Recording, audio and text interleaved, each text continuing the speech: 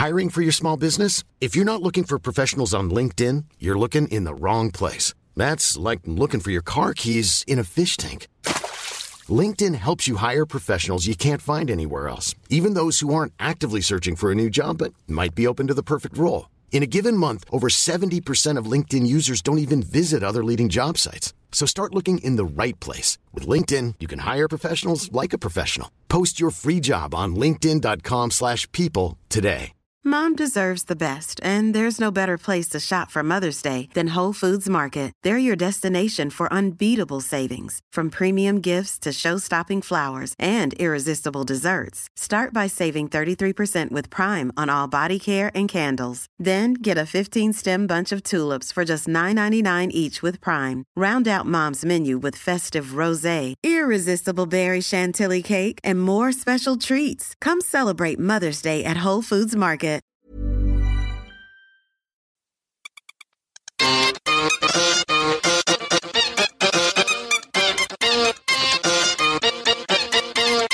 Okay, good evening, everyone. My name is Emily Chappell, and I am your host for the evening. So this has been put on by Bello Velo in order to raise money for something rather extraordinary that some of their riders are planning to do this summer. I am the lead cyclist of an event called Le Loop. And in case you haven't already heard of this, it offers riders the opportunity to ride multiple stages of the Tour de France, any number from 2 or 3 to all 21 stages, fully supported and thankfully with no time cut-off, which means we can enjoy ourselves. And many women from Bello Velo have signed up to come along and ride some of the toughest stages of this year's Tour de France route. One of the particularly special things about Le Loop is that every rider who joins us has a fundraising target.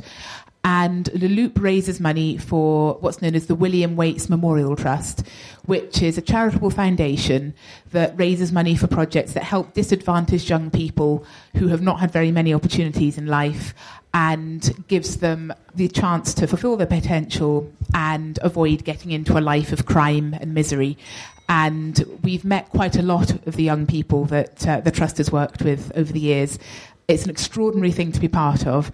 And I believe that many of the people in this room who are riding in Le Loop have already raised huge amounts of money for this cause. So I'd like to introduce our elite women's cycling panel for this evening.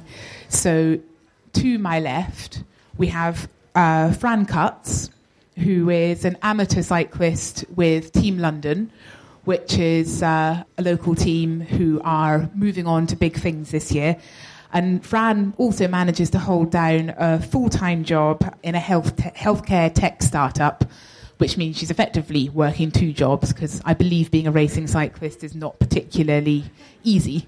To the left of Fran, we have Abby Dentus, who is one of the shining stars of current British cycling. Abby rides for Brother UK Tifosi. She was a silver medalist at the European Championships and holds 3 national titles. She rode in the Tour de Yorkshire, and she's also very talented on the track. So we're very excited to have her along.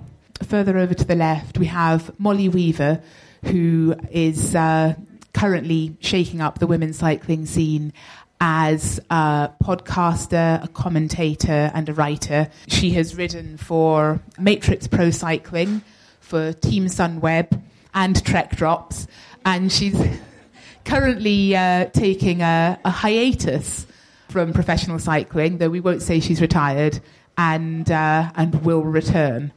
Over at the end, we have Dr. Fiona Struthers, who is a GP in Scotland and who works on additionally on horse racing events, on motorcycling events, and on cycling events. Fiona is our team doctor on Le Loop, which means last year she rode the entire route of the Tour de France. She also spent hours and hours every day dealing with all the things that go wrong with riders while they're doing the same thing. So Fiona is an expert on things like saddle sore and dehydration and and all the other things that you might expect to go wrong under such circumstances. So we'll be asking her for the scientific details of such things as we go on. So before we kick off the discussion, I'd like to say a big thank you to all the organisations that have sponsored this event this evening. We have a glittering array of prizes here. So if you've bought a raffle ticket, there's all sorts of things for you to win. I'd like to thank Ultra Sports Clinic, who have donated a voucher for a sports massage. This is a multidiscipline treatment facility based in central London, and it supports athletes and sports enthusiasts with physio, with massage, with bike fits, and they take a holistic approach to keeping you going as an athlete. I'd like to say a big thank you to Ride Clean, particularly because they are at some point going to clean my bike for me. It's a mobile bike cleaning service started up by Katie not particularly long ago, but I believe they're already going from strength to strength. They will literally turn up and clean your bike for you. As far as I'm concerned, this is the best business anyone has ever started. Thank you very much, Ride Clean. Velo Vixen have donated a £25 voucher and a pair of padded pants. Velo Vixen, in case you haven't heard of them, are, I think, the UK's premier online women's bike clothing shopping emporium. Epic Cycles UK have donated a Lezyne Talk Drive. They are excellent, not only in that they support Molly Weaver, but they're also the UK's #1 high-performance bike shop. Have Bike have donated a super deluxe service. I have had my bike serviced by Have Bike, and I can confirm they are pretty good. And we have various other prizes, including books by, I don't know, some losers. And I say that because I wrote one of them, by the way. Sorry, in case that wasn't apparent. So thank you very, very much to all of the sponsors and all of the people who have donated prizes. Without further ado, on to this evening's debate, which is, how far do you want to go? So we have the creme de la creme of British female racers here, and we want to find out what the next few years hold for women's racing. How many people in this room watched a women's bike race last year? Put your hand down if it was La Course. Okay, so that's a better than I thought, but not very many. So I'd like to find out what else should we be watching? How much more is there to women's cycling than La Course? Among the 3 races we have here, how many of you have ridden in La Course? I've ridden in it, yeah. Maybe twice, but maybe also once. I don't know. That memorable? Yeah, it's a big part of my life. I've ridden it. I rode it the Izoard year. I don't think I ever rode it on the Champs-Élysées, but everything rolls together when you're in the races, yeah.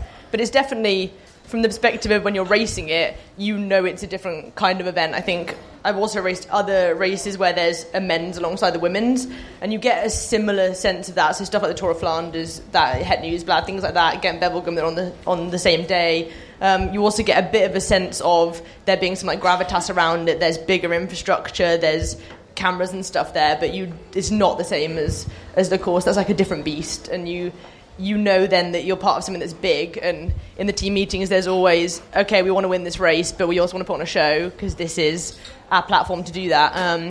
I think that's where that race differs a bit, is that you know it's your platform, whereas some of the others, even if there's coverage, you're not as aware of it as you are with the course. Mm-hmm. Okay, so I'm going to ask a question to everybody up here. I'll start with you, Abby Dentus. What is the race that you have done that you are the most proud of? Like, if we could all go back in time and be there when you were riding the best race of your life, what race would that be? What race do you want to share with us? I would say the Tour of Yorkshire. I didn't actually ride... I mean, I didn't get a result, but it was the toughest race I've ever done on the road.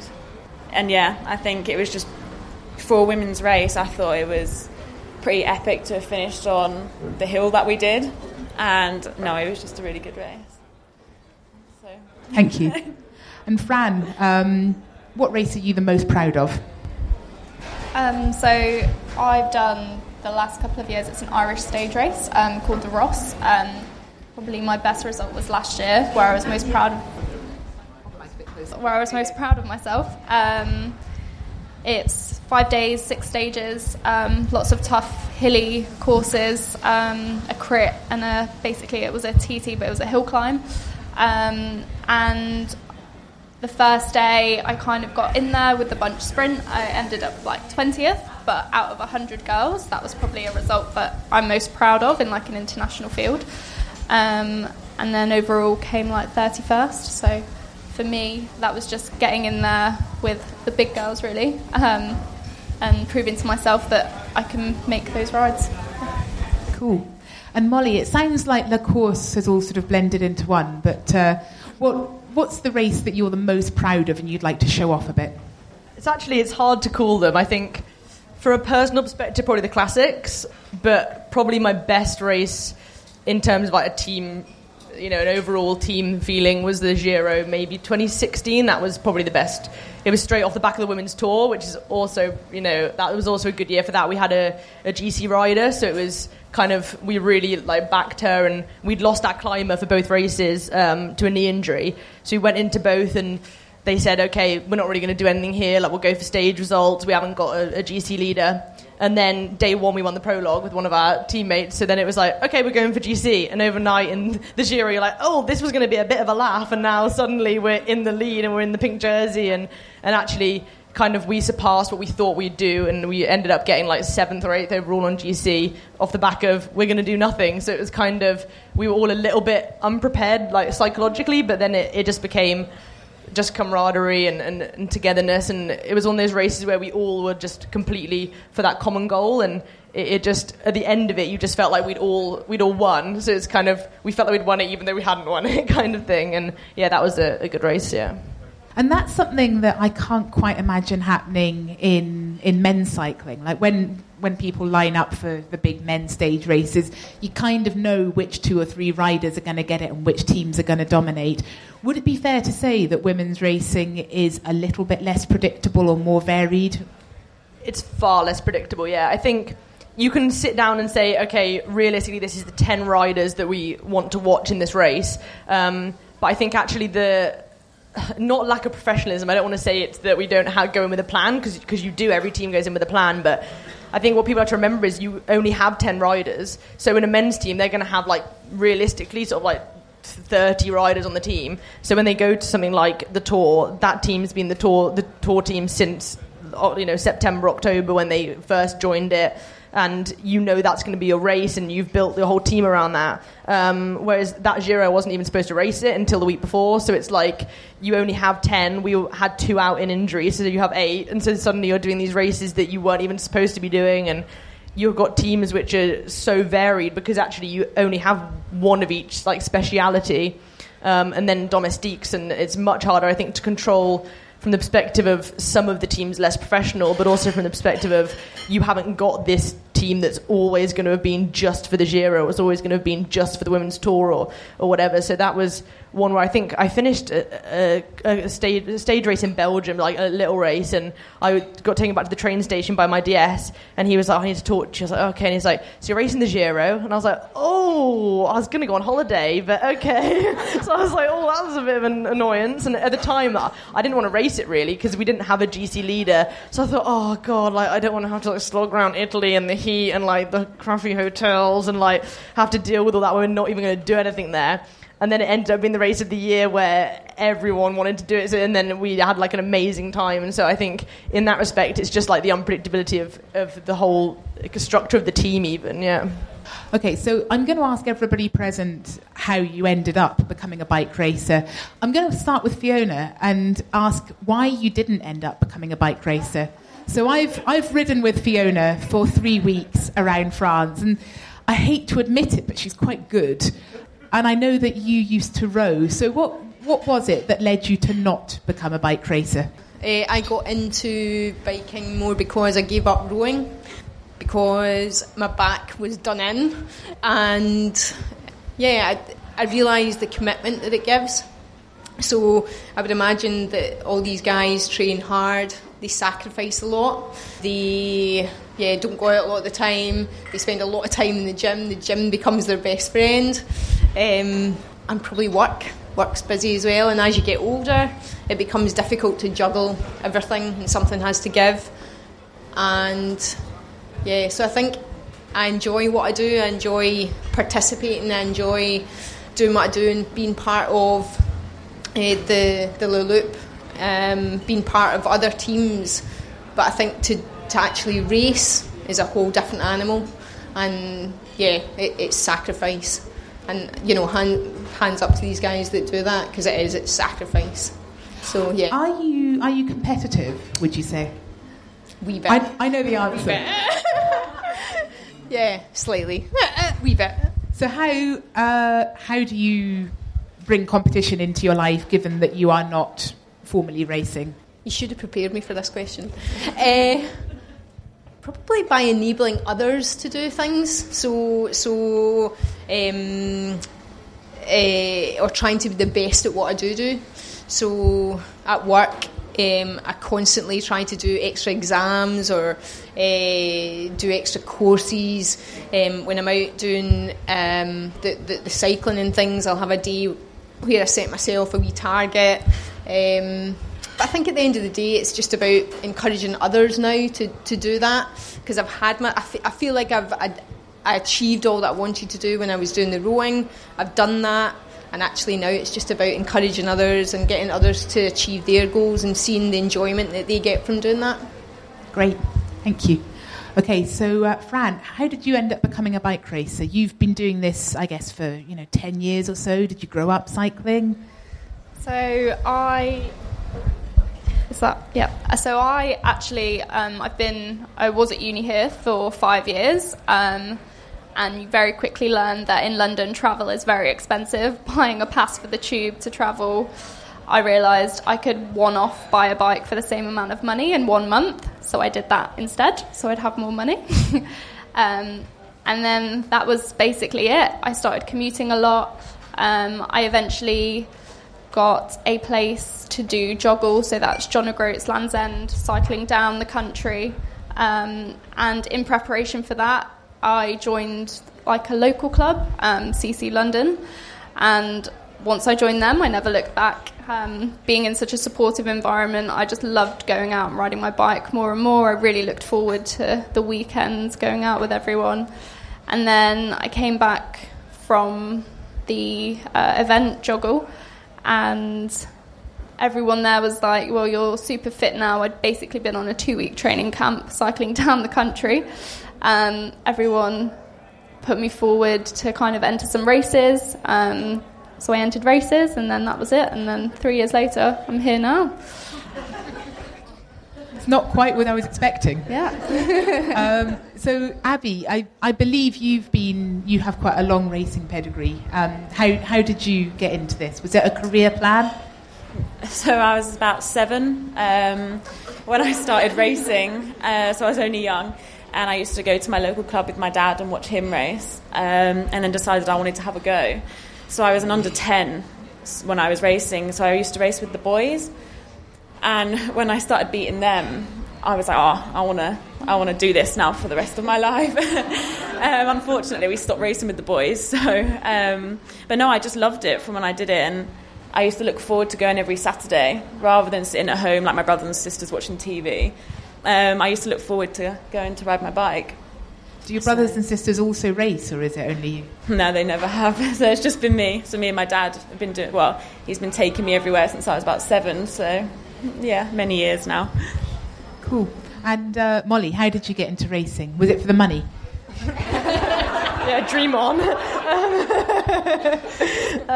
I was also relatively young, not that young. At that age, I used to go on one bike ride a year and cry on the little hill up to my house and then throw my bike away. I used to be a hockey player, like a field hockey player, and I got a knee injury while I was on an England selection camp thing. And they said, you should go and ride a bike because like physiotherapy. My dad cycled, so he's like, yes. And I was like, no. And then his best mate is William Fotheringham, the author. Cycling journalist, author, man. And my dad said, you should get into cycling. And I was like, no. And then he said, I should get into cycling. I was like, okay. So then Then he took me down Halesowen track, and I went to the edge of the banking, cried again, because I was like, this is so steep, and it's like a concrete track that's not steep at all. Eventually he got me to go out on the track, and I did some training sessions there. Kind of got bitten by the bug like straight away, and the coaches said, oh, like you could be good, and I was like, you have no idea, but okay, you're complimenting me. So I rang up my hockey coach and was like, not going to play hockey anymore, never touched a hockey stick again, and then kind of just progressed through. I just raced in Britain for years. I went to university, dropped out of university to become a professional cyclist, and then that was that. I kind of, once I committed, I just carried on up the ladder and then fell off the ladder. But, maybe I'll get back on it. We don't know yet. Well, we'll get on to that a bit later. So thank you very much, everyone. So multi-stage events, these are the big showstoppers. So everybody's heard of the Tour de France. Everybody's heard of the Giro d'Italia and the Vuelta. There are fewer of these for women, but there are some. And I think just about everyone here has ridden a few multi-day events. Fiona at a leisurely pace, not really, and everybody else in races. So I'm going to ask each of you, what are the challenges of a multi-day event that might be different from a one-off race that lasts a couple of hours? What are the things that you wouldn't necessarily think about the first time you go into it that after a few days of racing really kind of come out to bite you? I'll go for it. I went to go, and then there you go. What? I've forgotten the question. The challenges, yeah. I think just recovering. I mean, it's pretty obvious. I think it's just recovering day on day. For a lot of it, it's the psychological battle. So always the first one of the year. I mean, you get, after day one, you're like, oh, God, like, I'm not going to be able to do it again. So I think most years on the pro scene, most riders, the first one we race is the Women's Tour.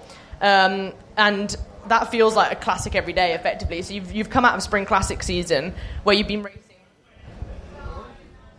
Where you've been racing, like, I don't know, 4 hours as hard as you can, and normally on cobbles and stuff, so it's a little bit harder, but...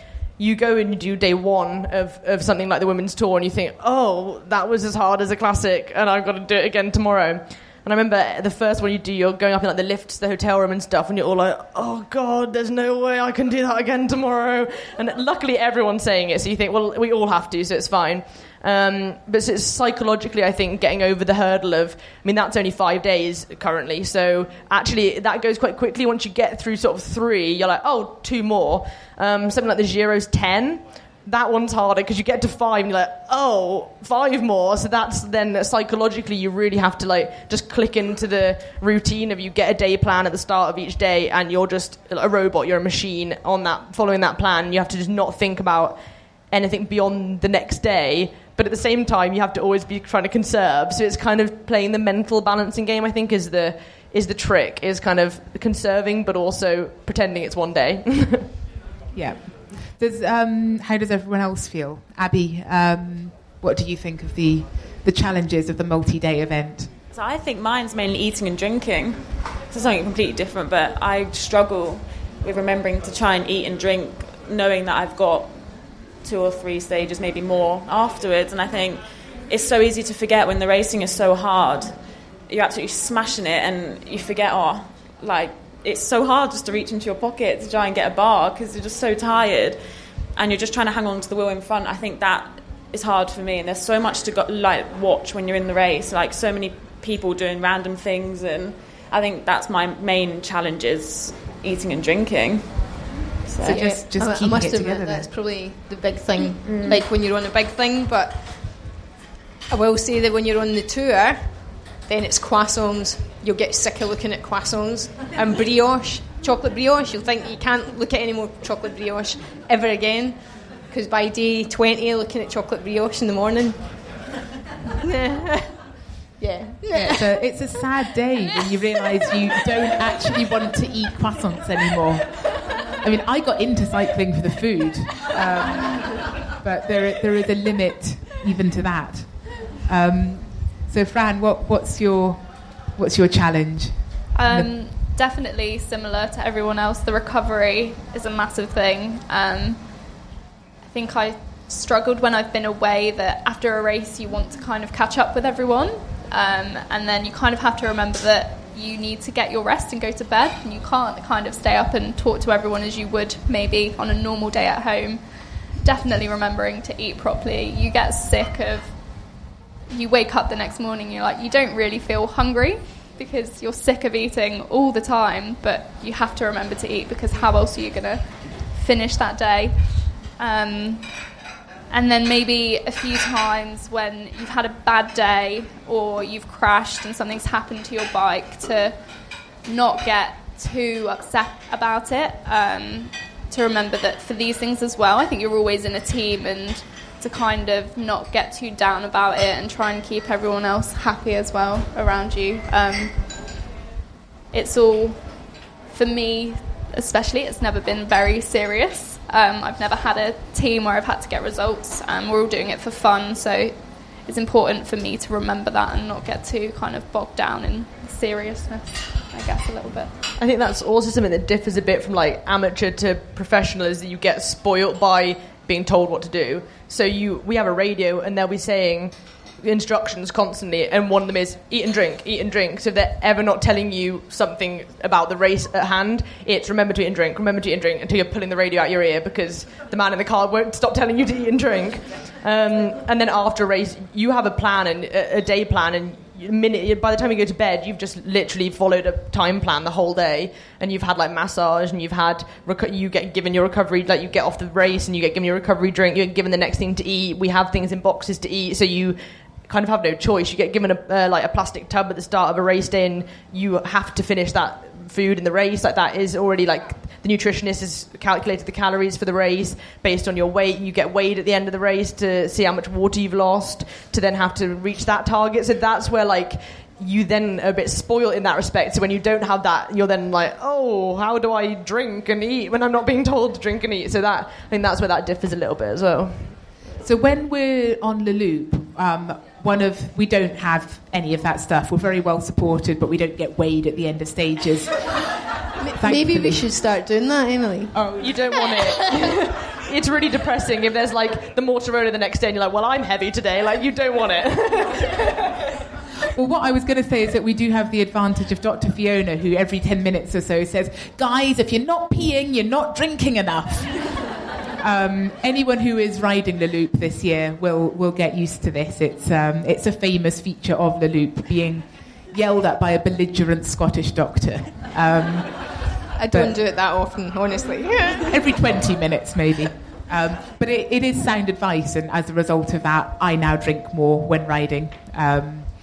So that's an interesting insight into what the pros do and how in some ways it sounds like it's easier. Though I guess having been through that system, now if you go out for a ride, do you find yourself completely at a loss without the radio? I think you get used to just being spoon-fed everything. So even you have like 10 bikes, so even like each bike is like, you never have to take it anywhere, and you have to, even your training bike, I mean, we used to get told off every time that we brought it back to the mechanic, because they're like, what is this? Like, we've never cleaned them, we don't care, like, nothing really means anything to you, and that kind of stuff doesn't have value to you, and then suddenly you own your bike and you're like, my baby, like, it's like you feel differently about that. And I think even stuff like you'd never pump your own tyres up, so suddenly, like, you go to get on the bike, like, oh, these aren't pumped up, like, anybody going to help me with this? Like, kind of, you just get, like, spoiled by just having everything done, literally everything. So I don't know anything about bikes, really, so it's really embarrassing. Like, oh, what gear are you running? I'm like, I don't even know what number to say. Like, I don't even know what I would start to say. Like, things like, they're like, what tyre pressure do you normally run? Like,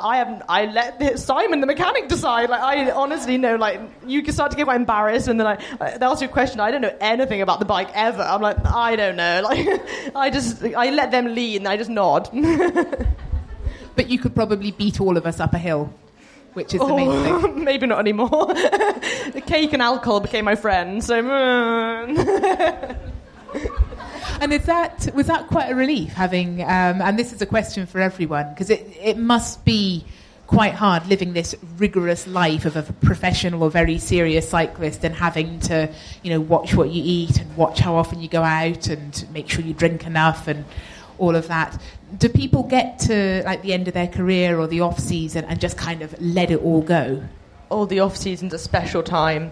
That's where like every male and female pro is just like day drunk, night drunk, everything drunk. Like you see like professional cyclists wandering around the streets of Girona, and you're like, oh, are you okay? It's like, oh, you're drunk and I think stoned, but okay.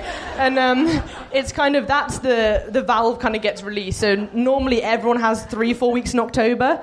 And you can tell it's the off season, and I mean you have to get like all your parties out in one go, and then you don't want to do it again because you've just destroyed your body for like a month. And then I didn't retire, but kind of retired, and that was like, oh, I'm free, I can do whatever I want, like my body's not a temple, and then you get to the point where you want to ride a bike and you're like, oh, my body's not a temple, like, this is not good. God, you can get really bad at riding a bike in 6 months, like really bad. So I think that is like a psychological release that, I mean, especially if you've been on a pro program, everything is, your food is so managed, your diet's so managed, your lifestyle. We used to have a logbook, they called it, and you had to fill in like every minute of the day what you were doing. So not even just your training, you'd have to say where you were outside of that, fill in all your food or all the drink you'd had. Like we didn't drink alcohol, but all the liquid you'd had.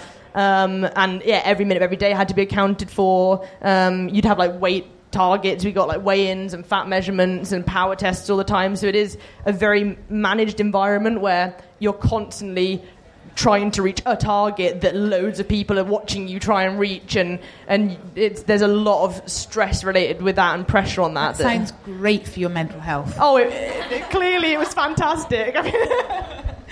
So, Abby, you were telling me just now that you've just moved from the academy in Manchester back to a more sane and sensible lifestyle, and you're riding for yourself a lot more.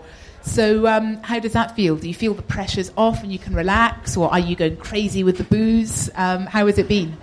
Well, I actually had my first ever off-season this year, as obviously I do the road and the track. Well, I did do the road and the track, so I'd never ever really, I think I had about 4-5 days off, maybe a week, I think, in the whole year. I mean, 2 years ago, I had most of the year off through injury, so I mean, but obviously it wasn't quite the same. So this year, yeah, I had my off season and I loved it. And yeah, and obviously I'm not on the programme anymore, and yeah, the pressure's off.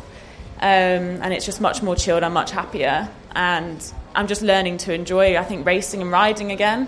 And obviously I've been doing it since I was 7, so obviously it's nice just to have a bit of a break. And I took just over a month off, so that was quite a lot of time for me. So no, it was really good, and yeah, I'm just so much happier now. Brilliant. So I guess if you've been doing it since you were 7, this is just a part of your life now. I mean, would you ever stop cycling? Could you? I mean, I'm looking for a job now, as well as a part-time job, and I've never even worked. Like, I've never had a job, so yeah, that's a massive step as well for me. So yeah, literally cycling has been my life and kind of is my life. And it's weird. I tell people it's like I've been in a bubble.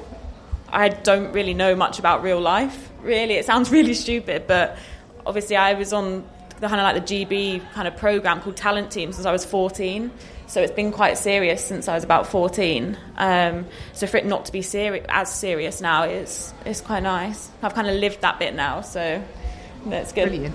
Sounds like it's going well. Yes. So going back to these massive multi-day events, I guess we're all wondering, what would a proper mainstream women's Grand Tour look like? And ideally, I guess we'd have a full 3 weeks of 200k stages with a lot of mountains, or would we? So I did quite a lot of research preparing for this panel, and I've not been able to find very many current active pro female cyclists who want exactly that. Most of them, when they're in, I think what we'd like at the moment is maybe a week, 3 to 5 days. And for example, I think Kasia Niemedova at Canyon SRAM was saying, we don't want a long one. We like the short stages. They're more aggressive. We can attack more. Anything over 140k just gets boring. And for anyone who watched stage 8 of France last year, I'm sure they will agree. Whereas the shorter stages, there were a bit more in terms of fireworks. However, go back. Yes. Try this one. Thank you. That's also... Let's just keep going. I'll just talk really loudly.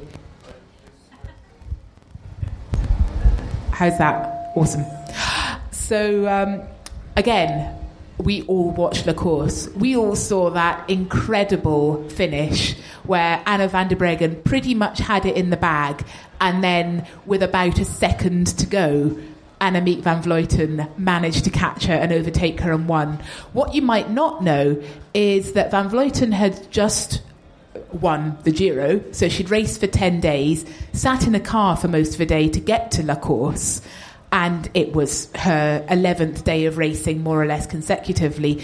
Van der Breggen hadn't ridden in the Giro, so she was fresh. That didn't stop Van Vleuten winning. The fact that she could perform at a level like that after 10 days of racing makes me think that maybe we should be having much, much longer women's stage races. But what do you guys think? Have you noticed that you get stronger a few days into the race? Do other riders? Does it suit a particular sort of rider?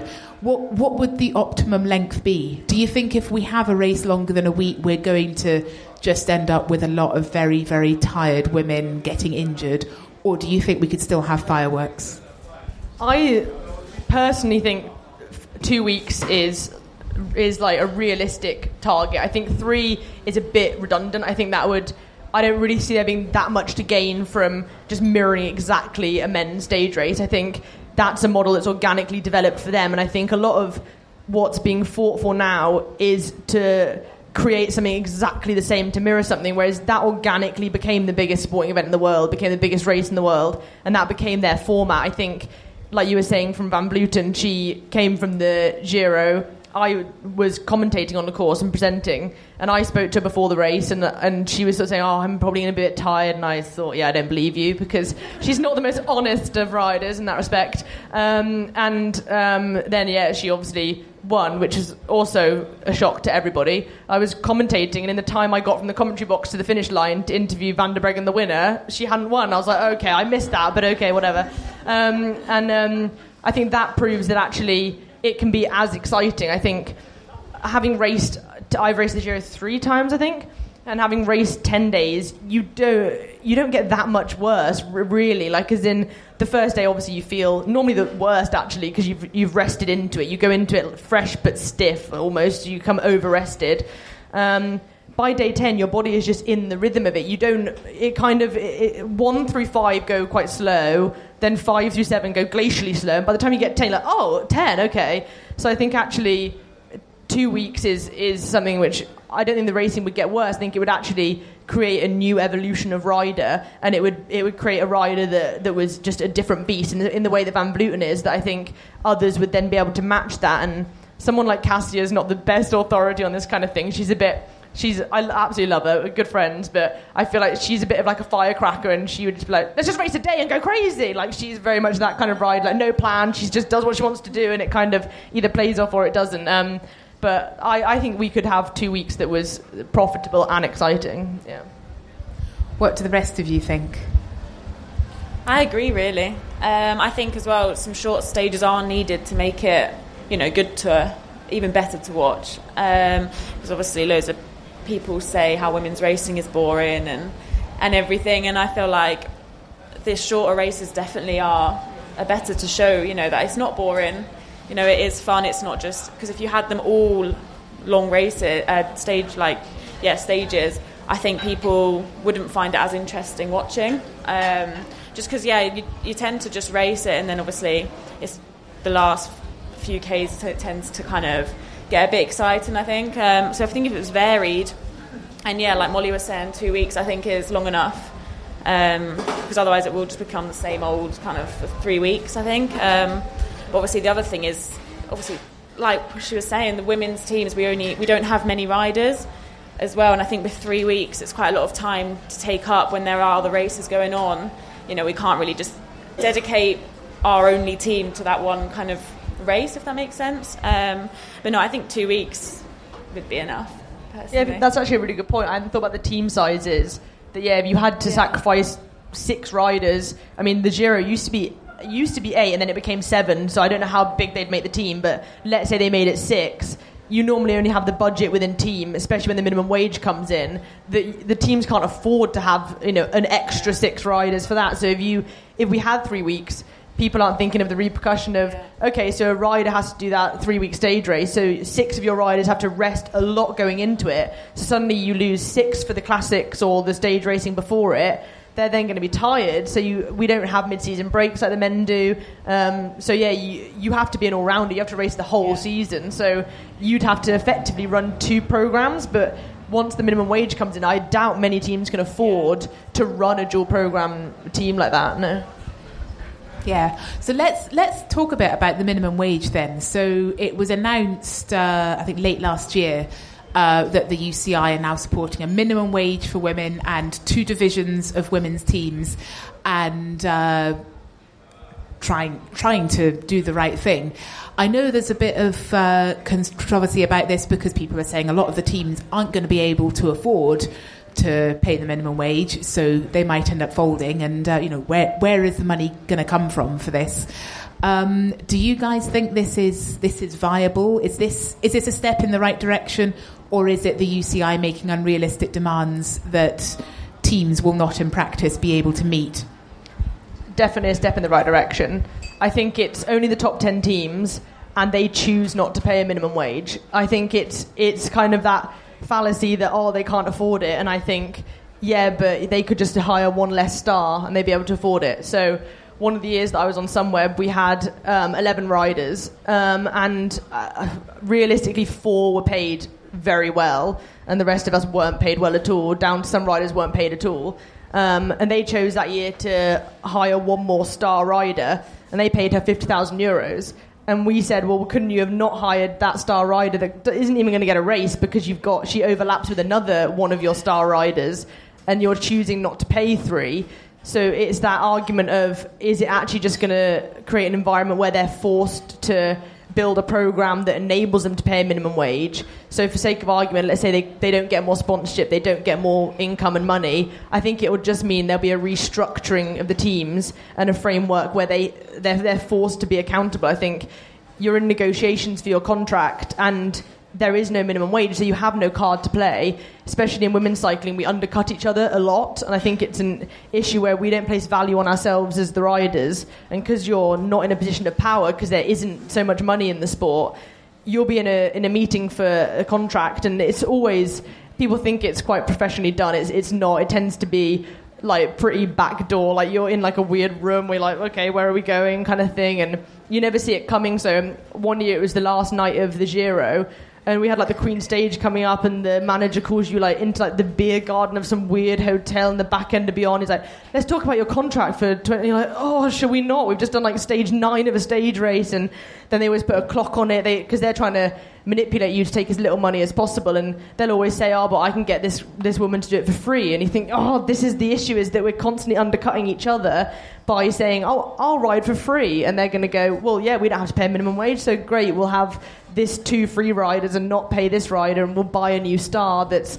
can't, it won't even really get to race. So I think it's more going to create an environment for the top 10 teams where they have to just restructure the way they behave. And I think that's actually, I've spoken to some of the agents who work for the Cyclist Alliance, and they were saying, for example, Sunweb, I'm not a part of that anymore, but he was saying that they've actually already started to introduce that, even though it's not time. They've already begun to do that. So they've had a restructuring where they've shed a couple of the riders that were really, really high paid, but actually didn't really get to race because they were like the second sprinter in a team where there's not that many races. So they've already started to do that, and I think it shows it's viable. It's actually just making them accountable for their actions, rather than just being able to go, oh, we'll pay these 3 riders 100,000 and the rest of you nothing. So yeah, I think it can work.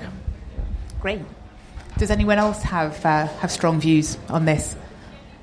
I've never really been in a road team where you get paid, so I don't really have much to say on it, really. So yeah, no, but I think you're right, it isn't the right step, so no, I think that'd be good. Brilliant. And so the Cyclist Alliance has been going for, I think it's getting on for 2 years now. And this, for those of you who aren't aware of it, is an organisation set up by Iris Slappendel and a couple of others to support and advocate for currently women in pro cycling, though I think potentially men one day, though at the moment I think the women need it slightly more. Has it made much of a difference yet? Are women getting better support in the areas that they need, in negotiating contracts, in getting better contracts in the first place?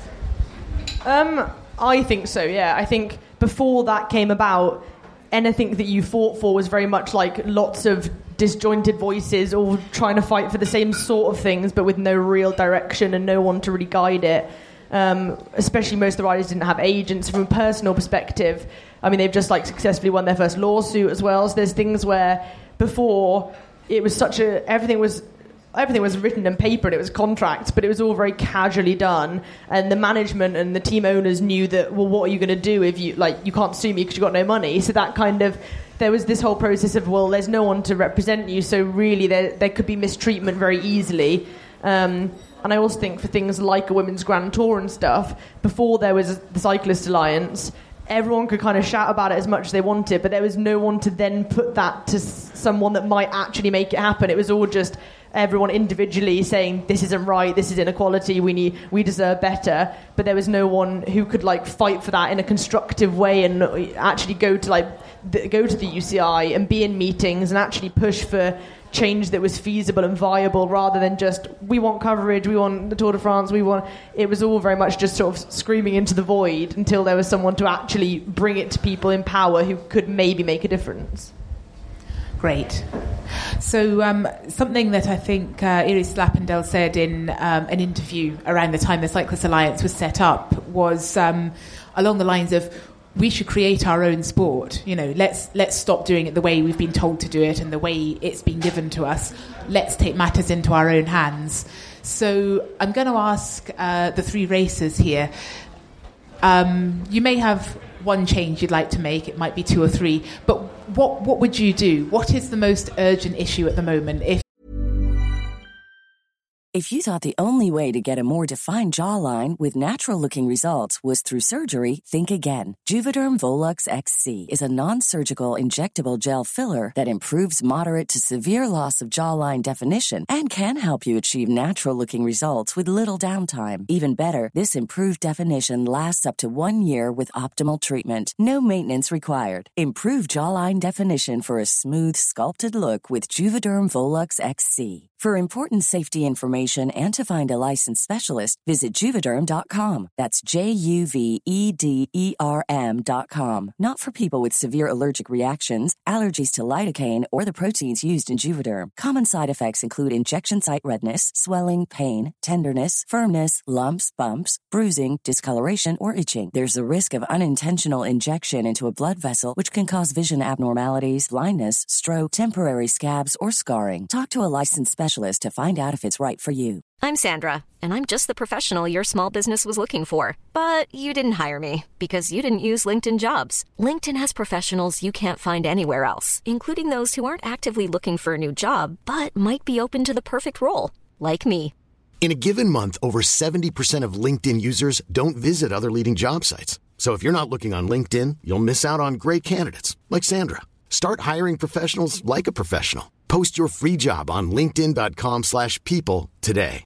Hey, Dave. Yeah, Randy. Since we founded Bombas, we've always said our socks, underwear, and T-shirts are super soft. Any new ideas? Maybe sublimely soft. Or disgustingly cozy. Wait, what? I got it. Bombas. Absurdly comfortable essentials for yourself and for those facing homelessness. Because one purchased equals one donated. Wow, did we just write an ad? Yes. Bombas. Big comfort for everyone. Go to bombas.com/ACAST and use code ACAST for 20% off your first purchase. If you could be in charge for enough time to make something happen, what is the change that you would make so that your world, your career, and your racing scene is a better place to be? I'm going to start with Abby. Oh, God, I don't know. Anything. It could just be more prize money, but what do you think would... I'd say TV coverage, mainly, and races. It always seems to not work when the women's racing's on and then magically get up again for the men, I think. So I think more TV coverage, 100% for the women, just to showcase it more, because I think it's definitely just as exciting to watch as the men's. But obviously I'm biased, but yeah, just that really. Okay, and Fran? Yeah, definitely race coverage of, I think it would be getting more people involved in watching women's cycling. Like, everyone knows probably the top male cyclists. There's no reason why they shouldn't know the women. We're all out there racing the same. Getting people to know that, and then the minimum pay, when that comes in, will make a massive difference, I think. And that's, as we've all said, a massive step in the right direction to getting things on par as they should be, I think, definitely. I think coverage, I feel like I was trying to think of something else to say, but I think it's that thing of you're being paid to ride a bike, but actually you work in advertising at the end of the day. And I think lots of these changes that are being put in now are kind of, we're putting in a step that's like 2 steps ahead of what's feasible. So, for example, the minimum wage, I mean, whether I agree or not that they could pay it, I think they've kind of put a minimum wage in before they've put in mandatory coverage for all the races, or before they've actually enforced the rules they already have. So kind of that's where teams are coming from in this respect of, you've kind of said we have to find more money, but you've not given us the means to find more money. So they keep putting like, oh, we've put a women's race with the men's race, and it's kind of like, yeah, great, but we work in advertising and you're not giving us the platform to advertise. So it's that they then put coverage on and they don't put any promotion around the coverage. So, I mean, we're getting amazing viewing figures when they do actually put it on. But until the sponsors see like tangible numbers, that this many people have seen your brand on that jersey and they've seen your bike in that race, until there's actually like quantifiable data that they can say this works, this is how much exposure you get.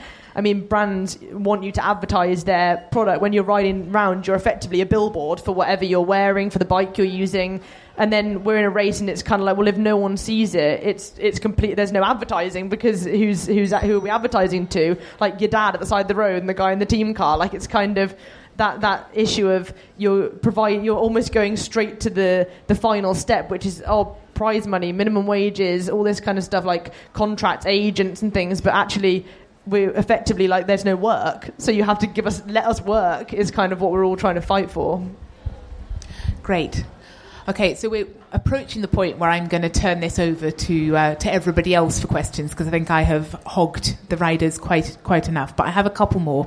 One question is, what do you think men's cycling could learn from women's cycling? Because there's a lot that's not going well in women's cycling, but there's a lot that I think is going better. So I've watched women's races and they are more exciting, because you have these crazy people attacking right from the off, because they're only riding 120k, therefore they actually they don't have to save their legs for the extra 100k or so. So the races are often more interesting, and I'd like to see the men race over shorter distances. I've also heard a lot more from female pro cyclists about the difficulties of being in that world, about the pressures and about the effect it can have on you. So, Molly, you've spoken very publicly and bravely about suffering from depression after your enormous crash.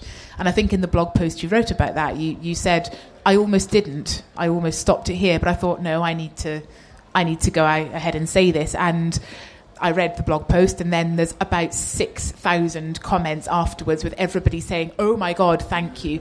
If you look at male pro cyclists over the years, a large number or a significant number of Tour de France winners have ended up committing suicide.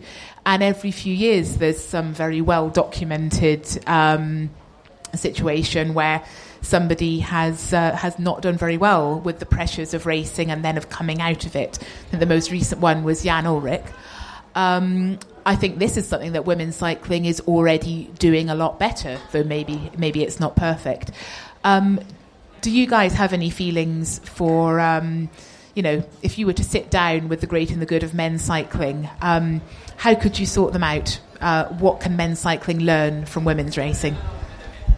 I think you touched on it, the more unpredictable racing and the shorter racing. I think that's something where actually, even when they upped the women's limit, so we used to race, for example, like the Tour of Flanders and stuff used to be 120, and then they made it 140, and we all kind of went, okay, like this just seems pretty pointless to just like ride for 20k slowly at the beginning of the race just because we can now, kind of thing. So that's the sort of thing where I don't think it's necessarily a better thing to have longer races. I think, is the mental health thing and all that kind of stuff better? I think there's more of there's more of an environment of togetherness about it, and you're more in it together, and there is something, although you don't want to be having to fight for something like equality, there is something in sharing in something together. I mean, for the men it's all about they're all about profit, all about performance, all about results. They're already, if you're going to be in the World Tour, you're already going to be well off, you're already going to have lots of money, you're already going to have lots of success to even be there, and their minimum wage is pretty high, and so they've already got that side of it. Whereas for us, there's something in sharing in that battle together that I think does help you. I think the mental health thing, I think is just, I think it's a side effect of the environment that you're in. I think it's really high pressure. It's kind of all consuming. It's brilliant and amazing, but at the same time, you can't show any weakness. Your teammates are your teammates, but we just spoke about this earlier that. Yeah, they're your teammates, but they're also your competition. You're fighting for race positions, you're fighting for race starts, you're fighting to be the team leader, you're fighting to keep your contract. Normally you're on a 1-year contract. I think psychologically that's really damaging, is this idea of like, you have a job now, but unless you're brilliant, you're not going to have one next year. And it's this thing of like, you're constantly striving for goals that are just out of reach of where you are. And actually your team is quite hard on you because you need to hit this target. And for them, everyone has got pressure on them from one step up the ladder. So normally you'll hate your director because he's the one who's putting pressure on you to lose weight for this race or win this thing or get this result. But the team owner is putting pressure on him to win this race or get this result. And then the team owner is having the sponsors say, well, unless you win this race, we're not going to sponsor you. So I think down the power struggle of each level, kind of everyone is in this pressure cooker environment. And then when you leave it, I think also what you said, it's been your life. This is your entire, it's everything you know. It's 24/7. This is all that you know. And I think I also struggled. I was very public with it when I stopped riding, but I then actually really struggled with it when I came back here, in that I suddenly was like, well, now what do I do with my life? Since I was sort of 15, 16, this is all I've known. I've not lived in this country for a long time. I've lived my life day to day in this environment where everything's prescribed. You know exactly what you're doing every day. You know what your goals are. You almost have purpose. You have stimulation from the nerves of it, the excitement of it, whether you win or lose, you do that together, and you're reinforcing each other the whole time. There's this feeling of you lose a race and you've lost it with 5 other people that you've committed your whole life to, and it's kind of suddenly you're at home and you're kind of in this emptiness of, well, now what am I doing, and where's the value, and where's the stimulation, and where's the worth? I think that's where that issue comes. I think aftercare is a big issue, that once you stop being a rider, that's it, you're not a rider anymore, goodbye. And I think that's where those issues, I think there needs to be some kind of system in place where once you're out of it, there's kind of some reintroduction where you have a softer landing back into reality. Mm-hmm. Oh, that's great. Thank you. One thing I have seen a lot of sort of over the years is that pro female cyclists often have either a side gig or a whole side career. I think the most obvious example is Emma Pooley, who also has a PhD in geotechnical engineering, which must come in useful. So I don't know, but I would hazard a guess that if you've got something else going on, it's a bit easier to leave this kind of rarefied bubble of pro cycling and actually have a bit of a life. But I don't know, how do you guys feel about it? Fran, you have an actual career and a degree, and do you think that helps? Does that keep things in perspective? So I guess for me, it's been more of learning how to balance everything. So if I've ever been injured on the bike and I've had to take a break from the bike, for me it's always been easier, I guess, because I've always had things that have been able to fill my time, and I've never felt like I haven't had anything to do, I guess. So would you want to, if things went well, become a full-time professional cyclist? Is that a life you would like? So originally, before today, maybe. I'm really sorry. Dreams have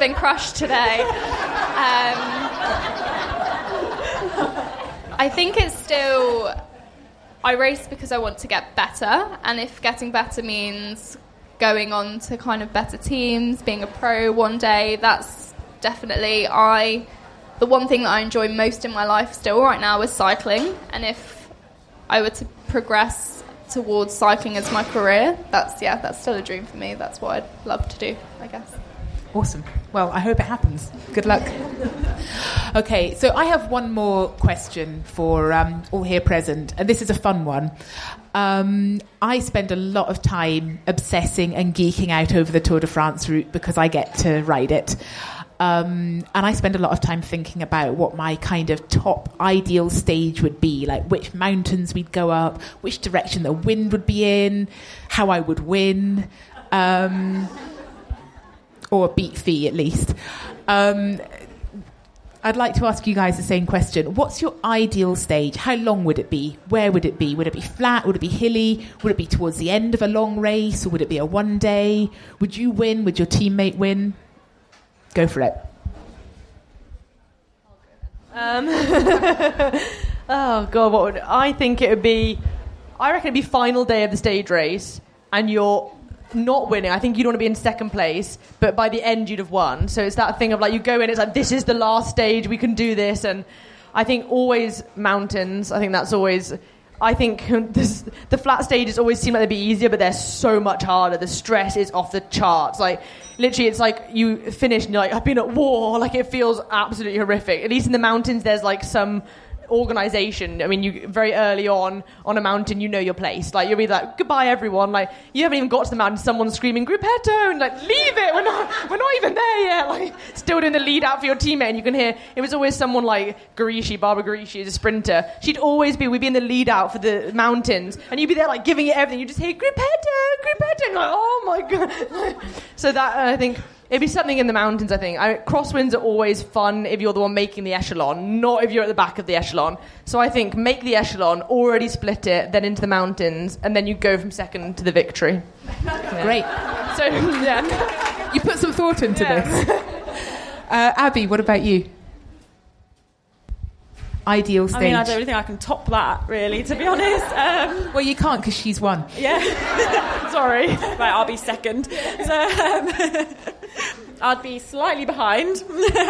No, I'd want an epic mountain, snow, blizzard, solo, giving it everything and just on the tops, just smashing it, and then, yeah, that would be mine. Solo breakaway. Yeah. Awesome. Fran?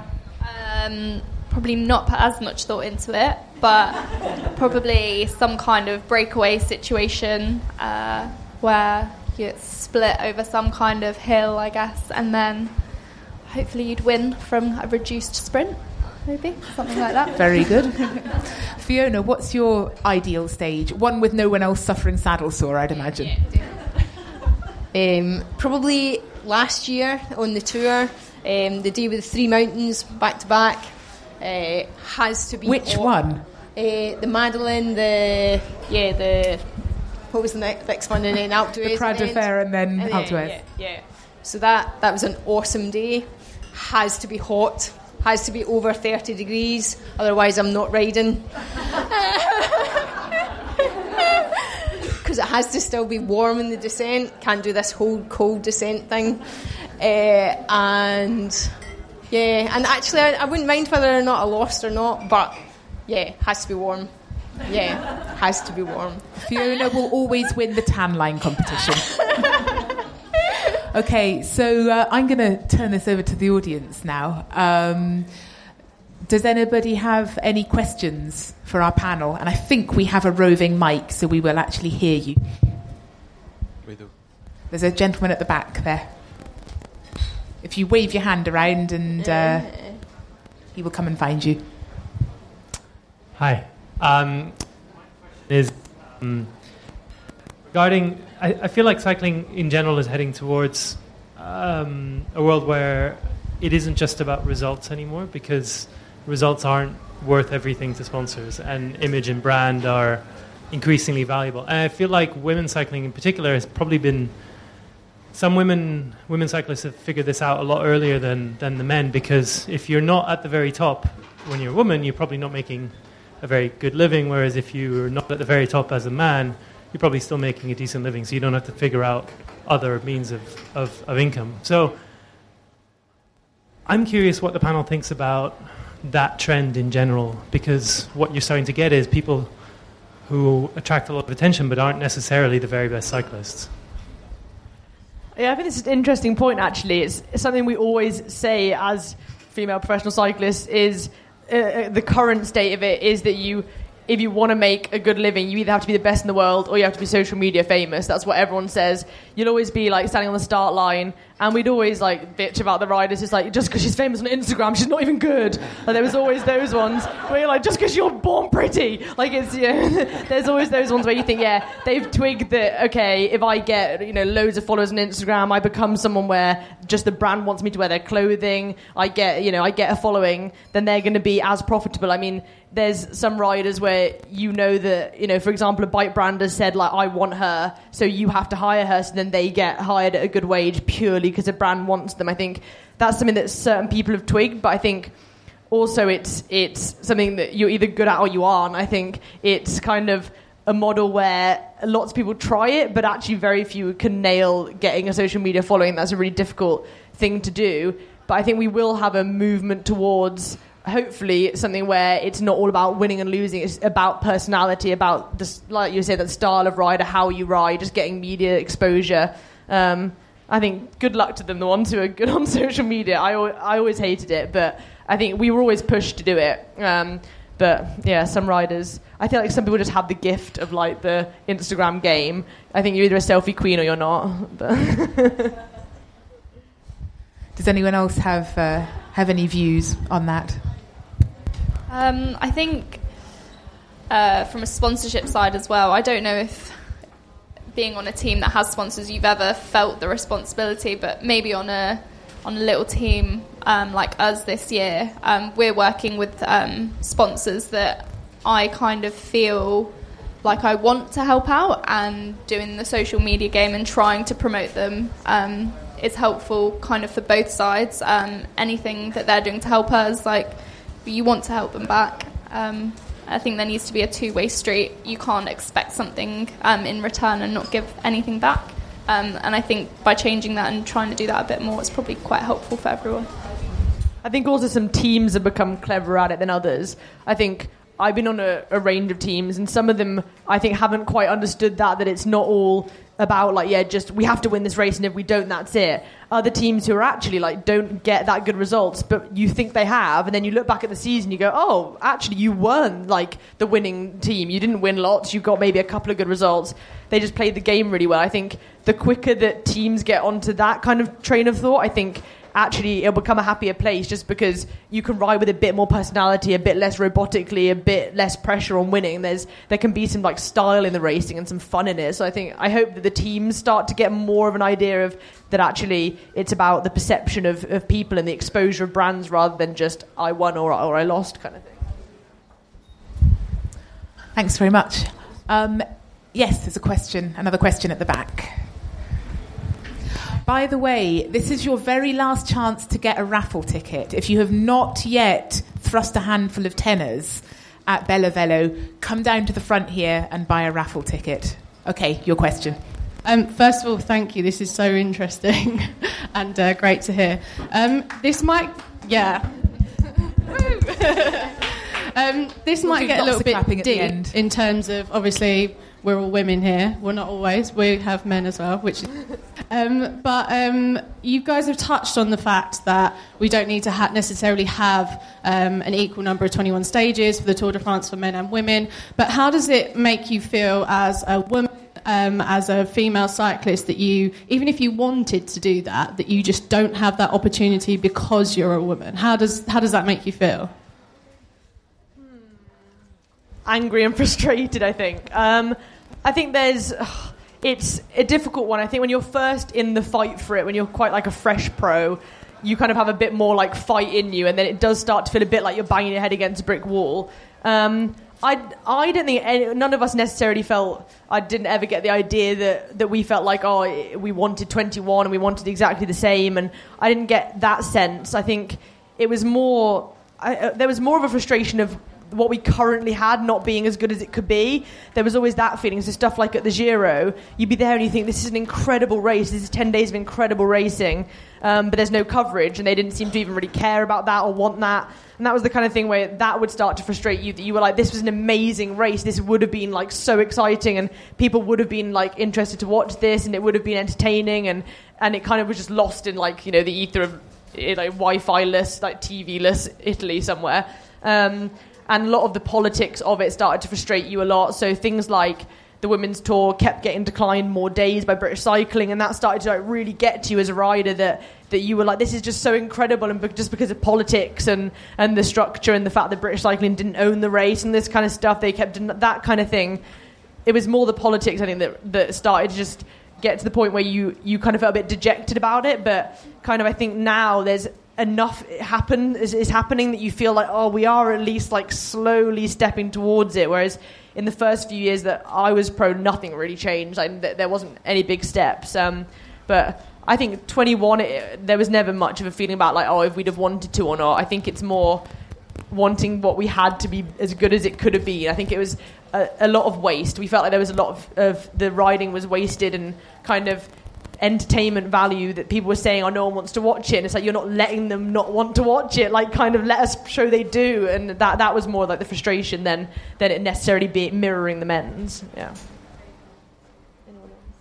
Anybody else? Any deep set frustrations? I think just like from a medical point of view, physiologically, like for women to do probably the 21 stages is actually asking probably quite a lot from them. And I think I agree, probably the 2 weeks for the women is probably enough. Just physiologically, guys have just much more muscle mass, bigger hearts, bigger lungs, and they're just much more able to cope with it. So actually the 2 weeks is much more feasible for women to do. And that's actually like an interesting point, is this thing of, I think every time anything's mentioned where it's that women are just medically, like physiologically weaker, I think whenever it's mentioned, like, no, there's equality, we're the same, it's like, no, just physiologically we're different creatures, and actually, like, we are naturally weaker. Like, if you just think like a muscle perspective, like a lung capacity, like a bit aerobic ability, and there is just a difference there physiologically, and I think that's something where quite often just in the like battle of like equality, like gender, then everyone gets kind of wrapped up in we have to have the same. It's like, no, I think we should have I always say it should be equal opportunity, not necessarily that it's exactly the same. It just, we have the equal opportunity to do the same things, and whether that's 2 or 3, I think that's kind of an irrelevance in that context. Well, I would argue that the men should only really be doing 2 weeks, because they look a bit tired by the end. Fiona, you've seen a lot of riders ride multiple stages of the Tour de France and the whole route. Have you noticed any particular differences in the way that male and female riders, come into their own over the course of the event, or get weaker or get stronger, or have good days and bad days, or is it different for every rider? I think it's a bit difficult to comment specifically on whether or not there's a difference between the men and the women, just because proportionately at the moment there's not enough females riding that I can make that kind of judgment. But certainly I think the women bring a totally different beast to these things. So a lot of the guys will arrive at these events quite pumped, quite keen to throw their weight about. And actually very quickly they realise that they go out there quite hard, quite just wanting to show off, show what they can do. And actually just with the duration of the event, they suddenly realise that they need to pace themselves, they need to bring themselves in. Whereas the women, you can see they've sussed it already. They can see they're in there for the long haul, and actually bring a bit of kind of groupness, if that makes sense, to the team. So the group will gradually kind of break down into the kind of like where they are in terms of speed and how they spend their day. And actually it's really quite nice to see them break off and women and men to ride together. and you'll see the days where the men have like kind of the long flat stages and they're powering up the front, and then gradually they'll start to pick up injuries, and then actually it's quite nice to see them, you know, understand maybe where other people are struggling, but then the women will, you know, have a kind of more of a caring, just what we do, have a bit of a kind of softer side. And speak for yourself, Fee. And bring it, maybe not Emily, but make it a bit more of a kind of group event, I suppose, is really the difference.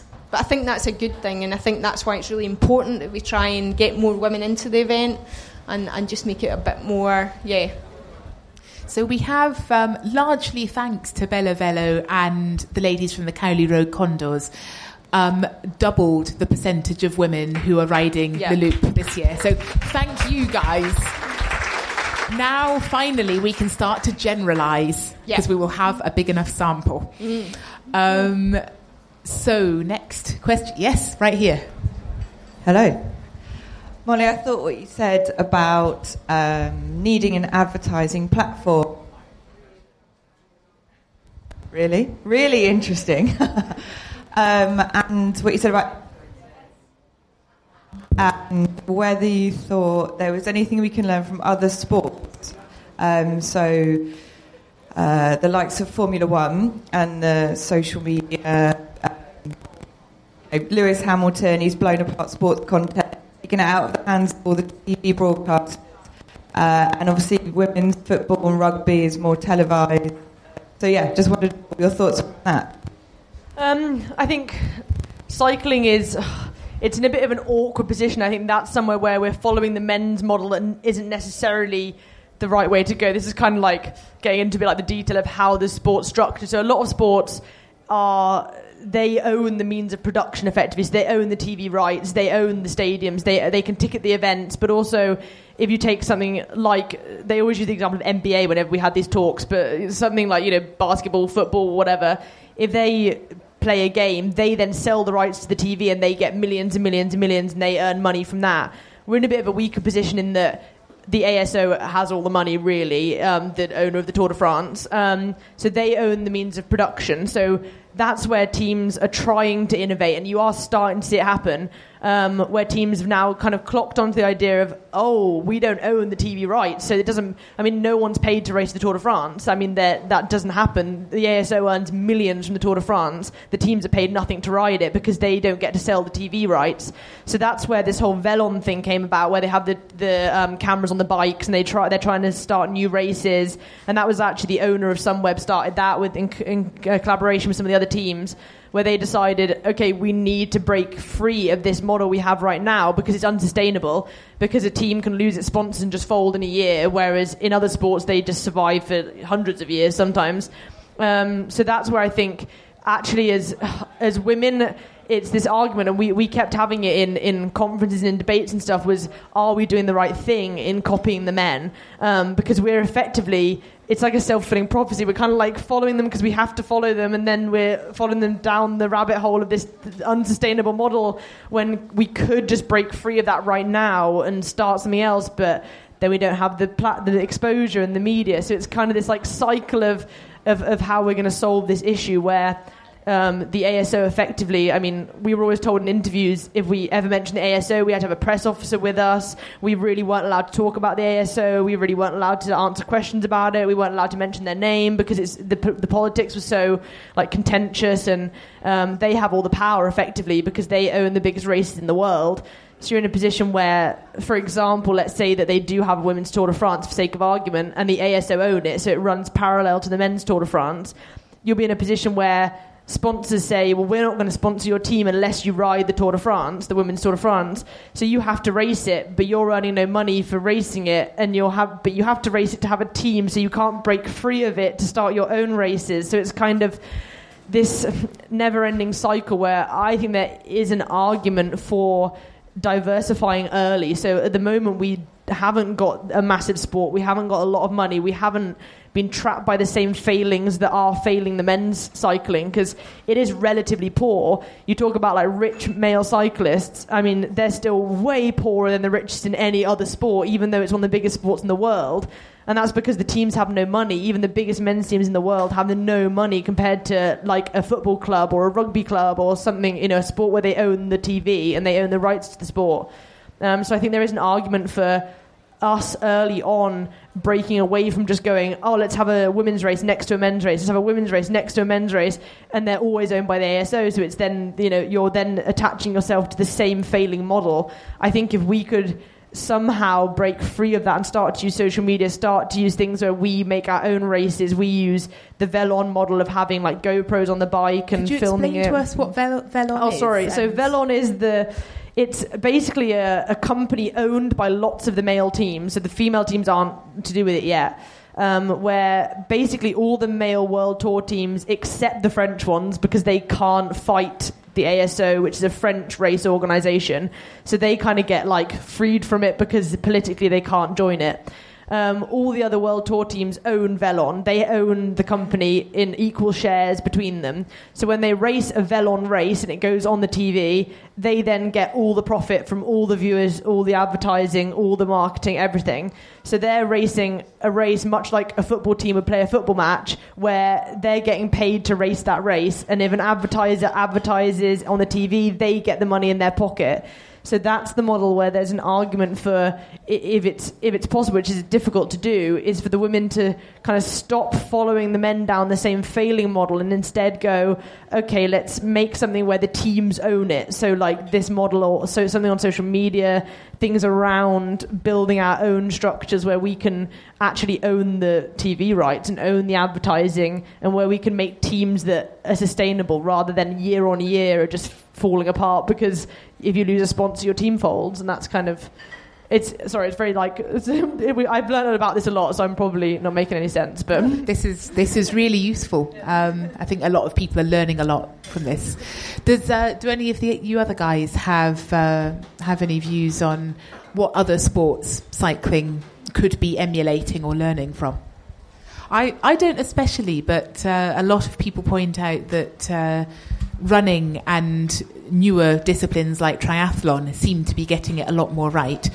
I don't necessarily know why that is, but I think maybe because it's more individual. I think the overheads of a team is massive, so I think that's part of the issue, is that the cost of running a team is huge, but the cost of running an individual isn't that big. I think it's kind of one of those things where the overheads for a team is massive, because for the race you don't get paid to go to a race, so we're just saying. So if you race the Tour de France, that costs you tens, hundreds of thousands of pounds to race that, which you then have to find someone to give you tens and hundreds of thousands of pounds to race that race that you then don't directly profit from. So I think there is an argument for us following sports where they own the competition and where we actually start from a blank page rather than just following them down the same pathway. Yeah. Does anyone have any further questions? Yes, there's one over here. I don't know where the mic's... Here we are. Hi. I've been following people on Twitter that have been campaigning for a full women's Tour de France. And actually reading a bit, some of them saying it might suit women more, I suppose, in the way that running and other ultra-distance events can suit some women.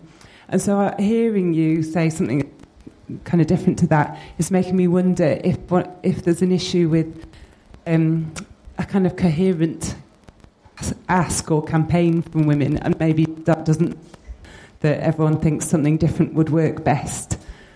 Does that make sense? Yeah, I get what you're saying. I think it is, are we all kind of fighting each other in the same battle? It is this thing of like one rider will say, let's have one-day races that are 120k, and the next one will say, I want 3 weeks. And it gets to the point where we are diluting the fight. And I think there is an argument for, and that's maybe where something like the Cyclists Alliance needs to take a bit more control, is in like directing the narrative from like an overhead perspective, because I think quite often there's a fight going on but we're missing other battles that we could win and things like that. I think, so for example, this fight for Women's Tour de France, I think having worked on Le Course, which was with the Tour de France, having raced Le Course, kind of I have a different opinion maybe to other people in that I don't think it's impossible. I think that's a lie that it's impossible, but I think we're fighting a losing battle there. It's great for exposure, it's great in the media, it plays really well, it gives us like a platform to use our voices, but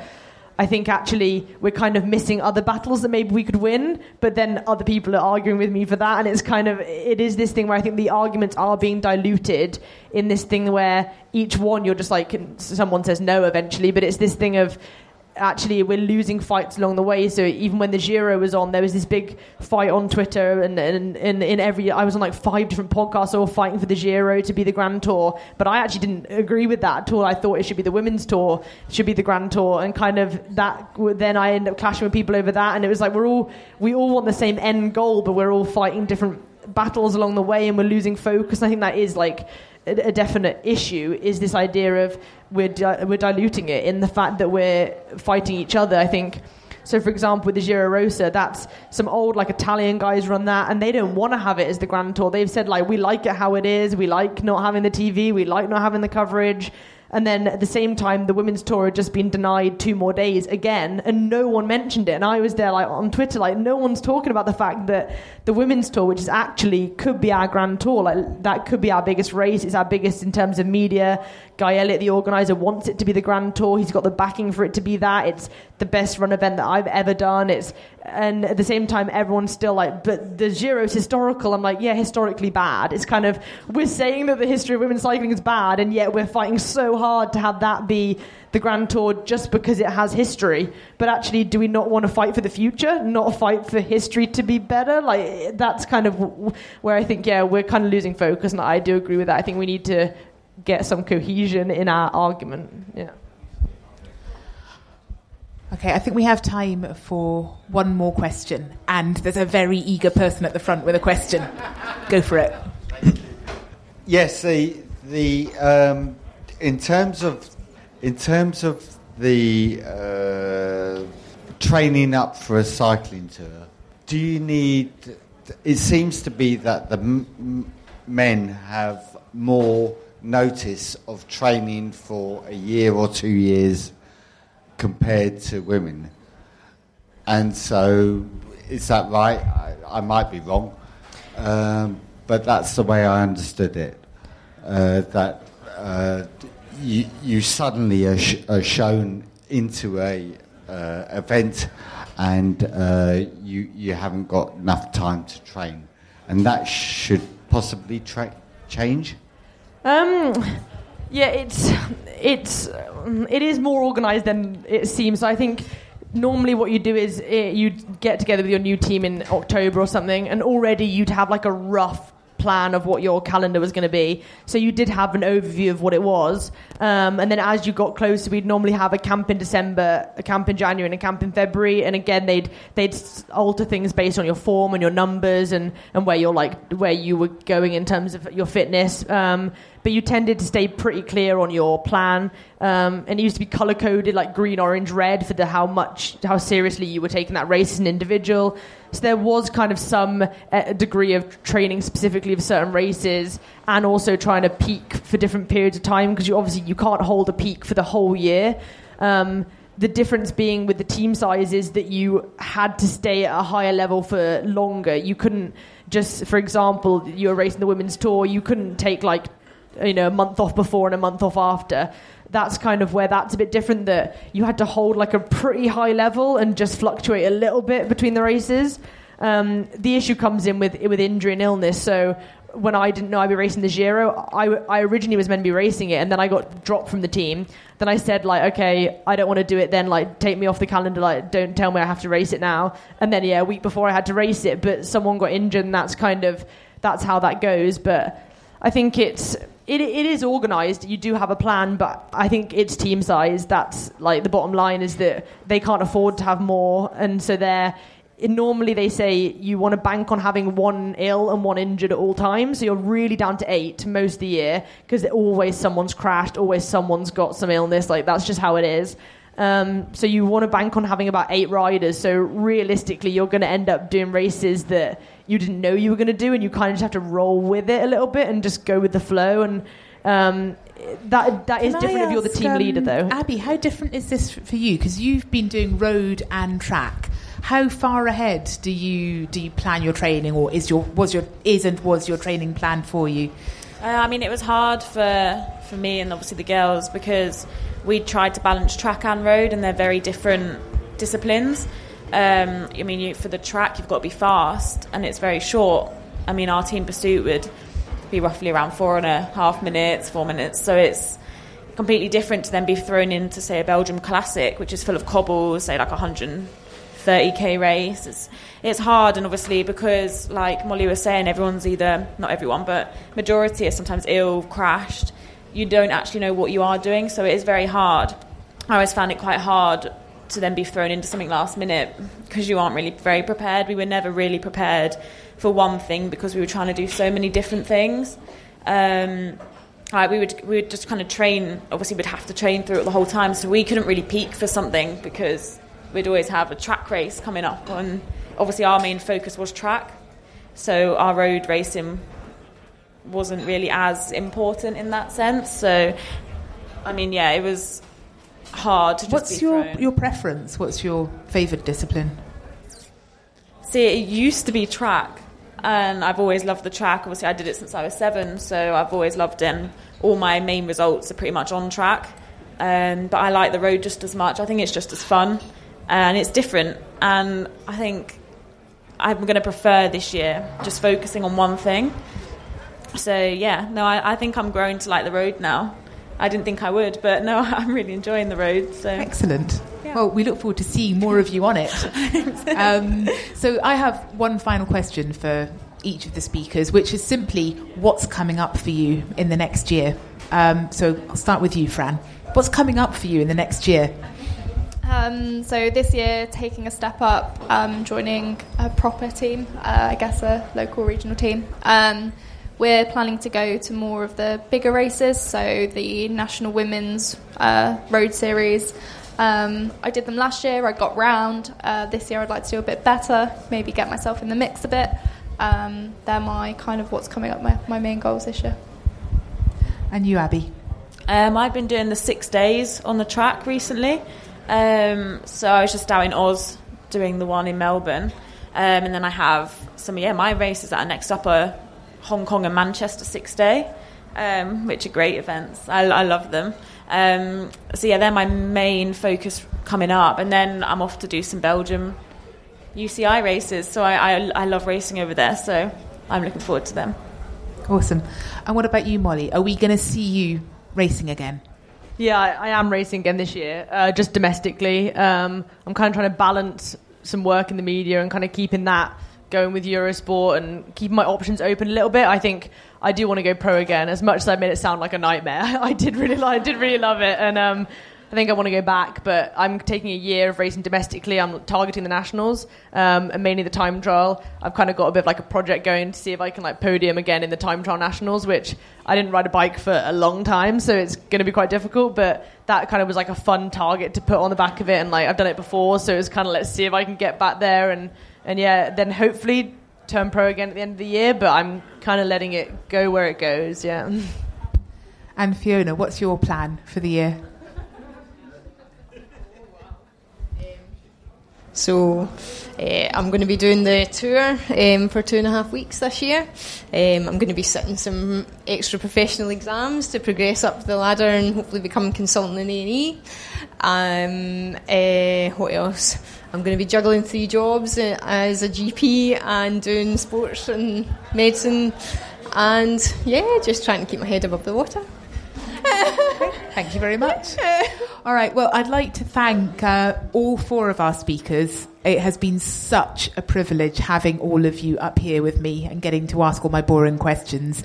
I think everybody will join me in a very big round of applause.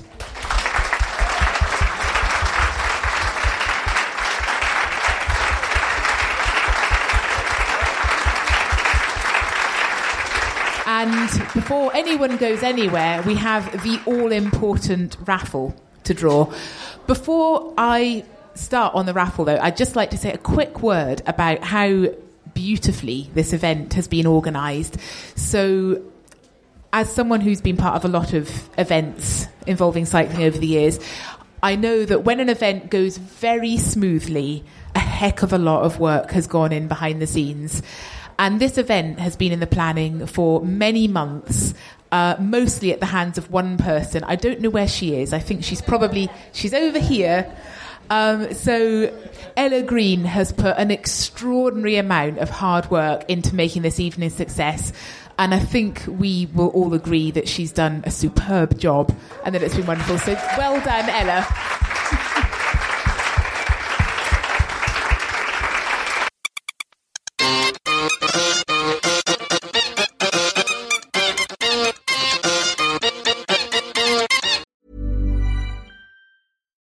Here's a cool fact.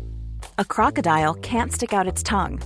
Another cool fact, you can get short-term health insurance for a month or just under a year in some states.